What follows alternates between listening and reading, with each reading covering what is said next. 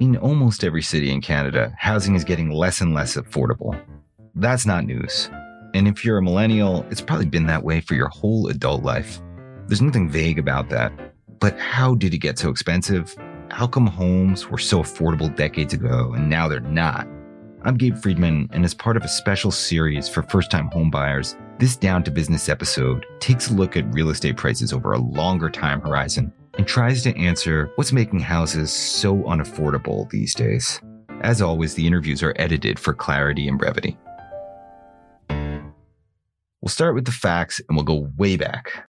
So a generation squeeze, when we're trying to understand what has been changing in our housing system, we like to go back to when baby boomers were young adults. So what did the housing system look like when they were starting out as young adults? And that kind of gives us a bit of a benchmark by which to compare how is it performing for young adults today. That's Paul Kershaw, a political scientist and director of the Masters of Public Health program at the University of British Columbia, where he founded a research lab called Generation Squeeze, which tries to understand why young people are having such a hard time affording, well, everything, but housing in particular. And to understand housing, he said you have to look at baby boomers, the generation born between 1946 and 1964. They entered the housing market in the 1970s.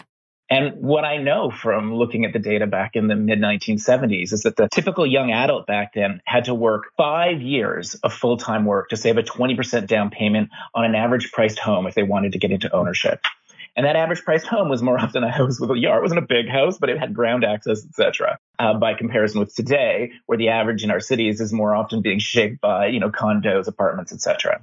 And so, the mid-1970s, you had this sort of 5 years of full-time work. And that kind of persisted at the Canadian level until about the later 1980s. And it starts jumping up to 6 years, then 7 years. And it kind of hollows out there in the early 1990s until you start getting to around the early 2000s. And you can see it start climbing to 8 years. And by 2006, it was 9 years. And 2007, 10 years. And it kind of levels there for a little bit. And then by 2012, it's 11 years. 2014, 12, 2015, 12, 2016, 13 years. And if you flash forward now to 2020, it's gone from 15 to 17 years in 2021. I kind of thought that the pandemic just put this trend into turbo in a very serious way, but Kershaw was emphatic that this started way before then. And so there's this steady hiking up over time, and absolutely the rate at which that skyrocketing hike has increased did accelerate in the pandemic moment. But the pandemic moment is not all that unique. It's just, one more large step on a 40-plus year journey where we as a country have tolerated home prices leaving local earnings behind.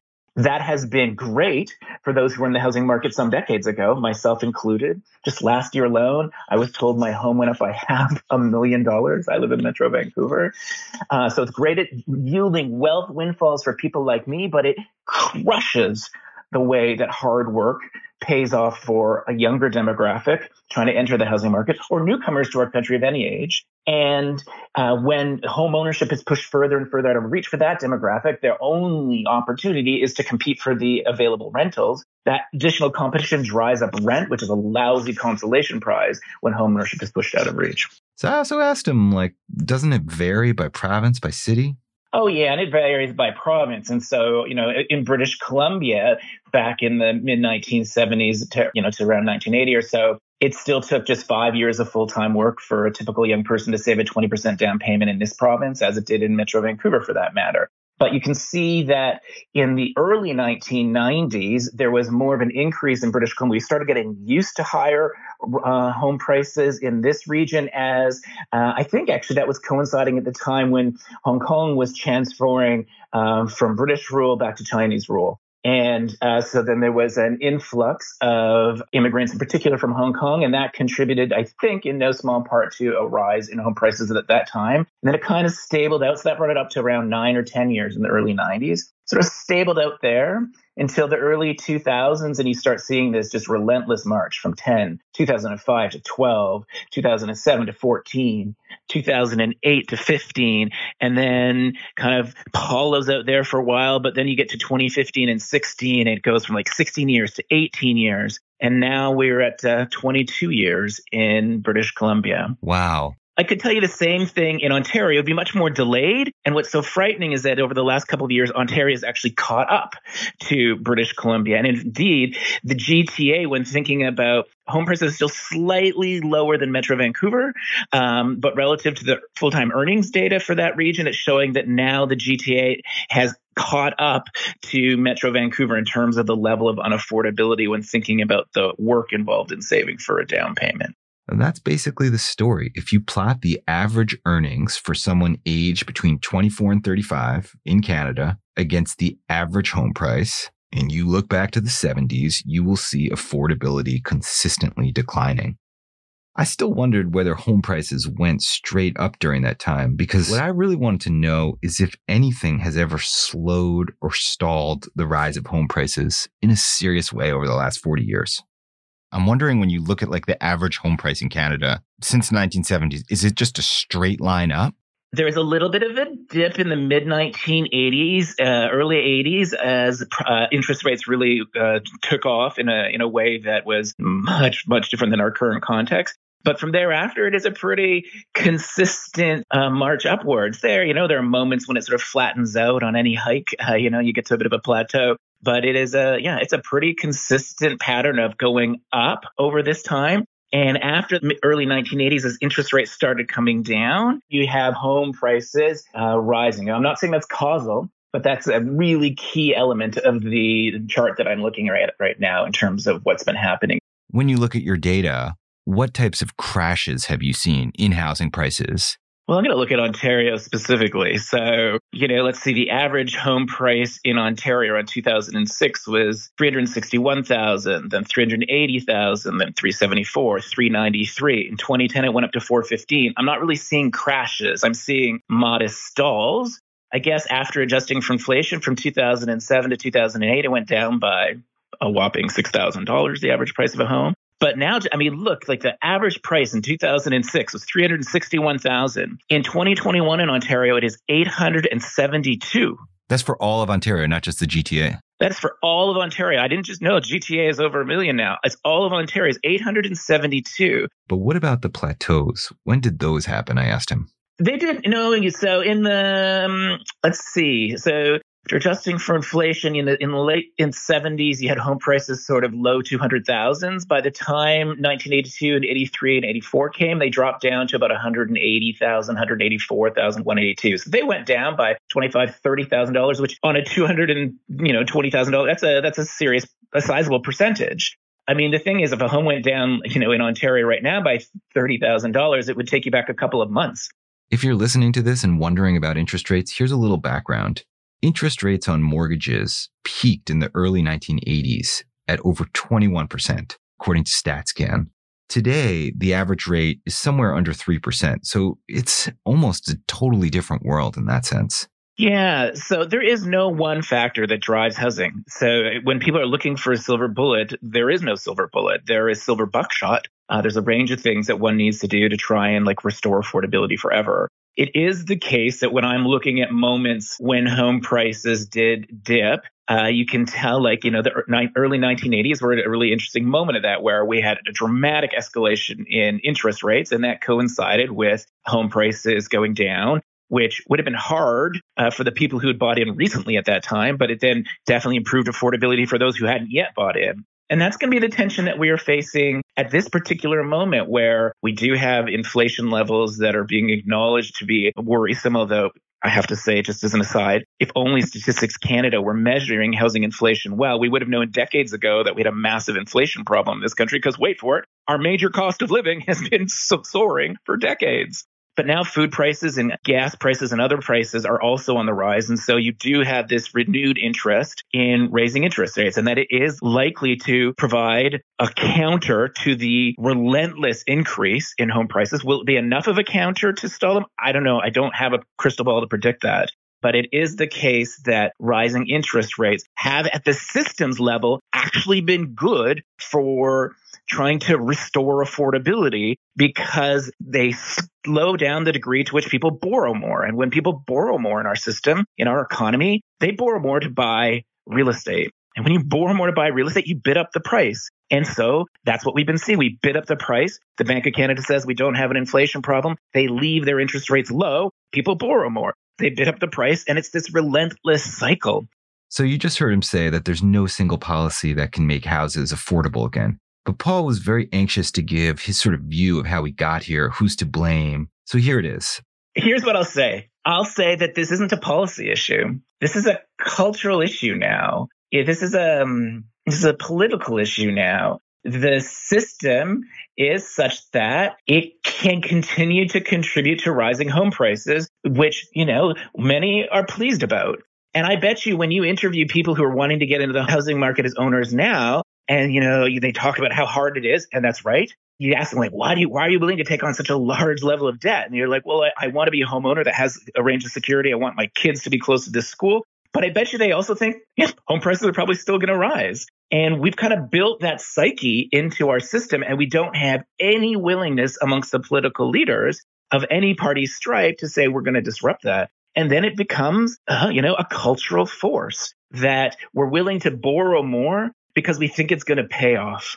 And that is no small contributor to a broader housing system that does. Sure, it has some supply challenges, and we have a range of other kinds of harmful demand with foreign buyers, and we have large companies buying up rental, and we have NIMBYs, we have money launderers. There's a bunch of things. But there's polling data that shows young people, when they get into home ownership, they too are either hoping or at least expecting that their home is going to pay off better than other investments. And so this worries me a little bit because it's a younger demographic that knows more than any other age group how crushing the housing system has been to their ability to be hardworking young adults with hard work paying off in our young adult years. And we need to be the ones that say, no, we're not going to let this out of control problem persist for those who follow. But the polling does show that once you've gone from the struggle of getting into the housing market to being in there, you two have a lot at stake. I don't want the home prices to fall, in part because you probably have bigger mortgages than almost anyone. And so that then fuels this cultural hope that when the media talks about our housing market, they say it's healthy and hot when prices are rising. Sure, if wealth is our goal, but if affordability is, it's never healthy and hot when prices are rising. Unless earnings are skyrocketing. But we would need earnings to triple in Ontario in order to bring housing, into some sort of affordable reach. Overnight, they would need to more than double to bring average Canadian home prices into reach for people starting out. Earnings aren't going to do that. Our employers can't afford that. So there's a disconnect now between the housing costs in ownership and our earnings, and that then just crowds out rental and just ups the competition and drives up rents, and it's just a lose-lose situation for so many starting out. And it's hard to argue with some of his points because the people I know who don't own yet, they're paying astronomical rents. But even the people I know who own a home, most of them would love to have a bigger home. They just can't afford it. So it's just a crazy situation, and it appears as though it's not going to change anytime soon without some serious world event. Now we're going to pause a minute for a short break. I tried to take on the next part of this with my other guest, and that next part is, if you had $50,000 or $100,000 or $200,000 from an investment perspective, is real estate a smart place to put your money? Is buying a condo or a house in a major city where prices are already high historically a good investment? So good investment it's a nuanced question, right? That was Todd Sinai. He's chair of the real estate department at the University of Pennsylvania's Wharton School of Business, and his research focuses on things like how parents' wealth influences children's housing decisions and timing the market and whether that's possible. Like if you bought a share of stock and that stock price went up as much as house prices have gone up, it would be a good investment. But why is it a good investment? It's because you could sell that stock or take the dividend and buy stuff that you wanted. And so it's worth more that you can buy more stuff, right? So basically you can sell stock and buy stuff that you want with that money. But housing is trickier that way. If you buy a house and it goes up by, 20%, well, you've still got the same house, right? You're living in it. You're living in it. And part of what you're doing now is that when you're living in a more expensive house is that you're still spending more on housing, right? Like the way to think about it is that if you buy a house for $500,000 and it goes up in value to $600,000, the only way to buy more stuff is to actually sell that house, then you have nowhere to live. Yeah. And by the way, what are you doing? Well, you're taking $600,000 that you could have invested somewhere, and instead it's now just tied up in a house. So you're basically spending more on housing, right? So when house prices go up, in essence, you're spending more on housing because you're living in it, right? That's what you're using it for. So it becomes very different. And when people say, "Oh, I want to buy a house as an investment," that makes me really nervous. And it should make them really nervous, right? You buy a house because it is something that you are consuming, that you're living in. I get what he's saying here. If your house goes up, you try to sell it, you're going to have to pay real estate agents, lawyers, all sorts of transactional fees, maybe movers. It's just expensive. And unless you move somewhere completely different, you're still stuck in the same housing market. But there's always a flip side. Having said that, if you happen to own a house in a period of rapidly rising prices, what ends up happening is your cost of ownership ends up being lower. Think about it. Suppose house prices never went up. You just bought a $500,000 house. How much would it cost you to live in that house? It'd be, well, what's the carrying cost of that house for a year? How much my mortgage cost? How much maintenance, foregone investment? Because I could have taken my $100,000 of equity and invested it and, gotten a 5% yield or something like that. There are costs to tying up $500,000 in a house for however long. If your house appreciates, then you get some of that back when you sell it, right? It's when you move, right? Whenever you leave, as long as you go to, something that's less expensive, like a nursing home. So you're actually exiting the housing market. It ends up being cheaper. And if you are on the flip side of that, which is you buy houses when they're expensive and you happen to move out at some point when, they haven't appreciated because you bought at the top of the market, well, then it turns out living in that house is going to turn out to be very expensive for you. And the best evidence we have is that you simply cannot time that. I'm just going to repeat that. What he said was the best evidence shows people who try to time the market can't do it. The reasons may be obvious. You have to take into account interest rates. You have to take into account housing supply, population growth and demand, the economy, etc. It's just really complex. So Sinai, who has a PhD, says housing is not the best way to invest. But I also asked him what changed so much in the last 40 years that housing prices just went through the roof. If you think about when your parents were buying houses, from 1950s through 1970s, there's an exodus of people from cities to suburbs and then to the exurbs, right? You go through these kind of decadal or multi-decadal trends where the exurbs have gotten too far away. The inner ring suburbs are relatively too new. What's ripe for redevelopment? It's the downtowns.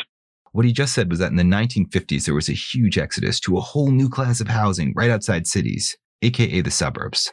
And then when those filled up, new housing a little further away from the cities sprouted up, aka the exurbs.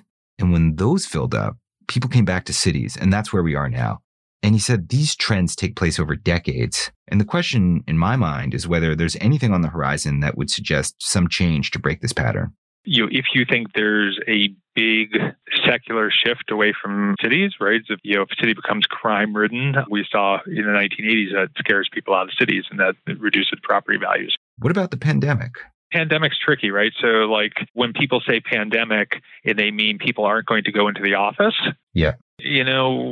People are currently not going to the office, but they're definitely going to restaurants and hanging out with their friends. And the most efficient way to do that is in a city, right? So I think for decades, people have not gone to cities to work. They've gone to cities because that's where they want to be to live and live around people who are like them and have fun things to do. And the firms have followed their workers. Mm-hmm. So a world in which, I'm not working in the office, I don't have to commute to the office. Instead, I'm just going to go the WeWork across the street to get myself a cubicle so I don't have to sit in my apartment all day. So that's probably a pretty good thing for a city. It's bad for office buildings in cities, but it's good for cities. But a world in which people can't be near other people, right? That they need to be isolated because they're worried about pandemic. If that were a sticky outcome, then you have a concern about cities. But I can't think of any country that, in the post-industrial period that has had a sustained move away from people living in cities to going to the country. This is not a little trend. This is just, any developing country, people urbanize. Right. We're not going to deindustrialize and go back to the countryside. Yeah, exactly. That's just not in the cards. Well, hope it's not, right? So I'm not particularly worried about that. Then we start talking about, well, what happens around the fringes, right? So like, well, maybe, we have, fewer people being in cities and more in suburbs. That stuff is, honestly, it's around the margins. It will not like one of these cities is all of a sudden going to get a lot cheaper. It's just going to slow the rate of growth of the prices, right? So we are where we are, and we add a little housing, the population grows a little, prices go up. Some people move from Vancouver to Calgary or Toronto to Halifax or vice versa. Or maybe the suburbs get a little more expensive relative to the downtowns of cities. But Cyanide didn't flag any major storms on the horizon that are going to change everything. And so that's where we are. And at the end of the day, I hope you learned two things from this podcast. One is that investing in real estate may not be the best investment, even though prices have been going up for years now, decades. And two, if you want anything to change, you have to advocate for new policies, because that's what it comes down to. And that's it. That's the show today, the second in our series on buying a home. Thanks for listening, and we'll return with more about the housing market soon. By the way, you may have noticed some changes on Down to Business. We're using more guests, and we released a bonus episode last week about the government's plan to cut emissions by 40% by 2030. If you haven't listened to it, you can find it wherever you got this podcast, and you should watch out for more bonus episodes about breaking news in the future. Until then, thanks for your support, and thanks to the team behind Down to Business, including Bryce Hall, who composed and performed the original music and produced this show, and to Pamela Heaven, Victoria Wells, and Noella Ovid for their web support and editing. I'm Gabe Friedman, and I'll be back next week. Until then, you can find all your business news at financialpost.com.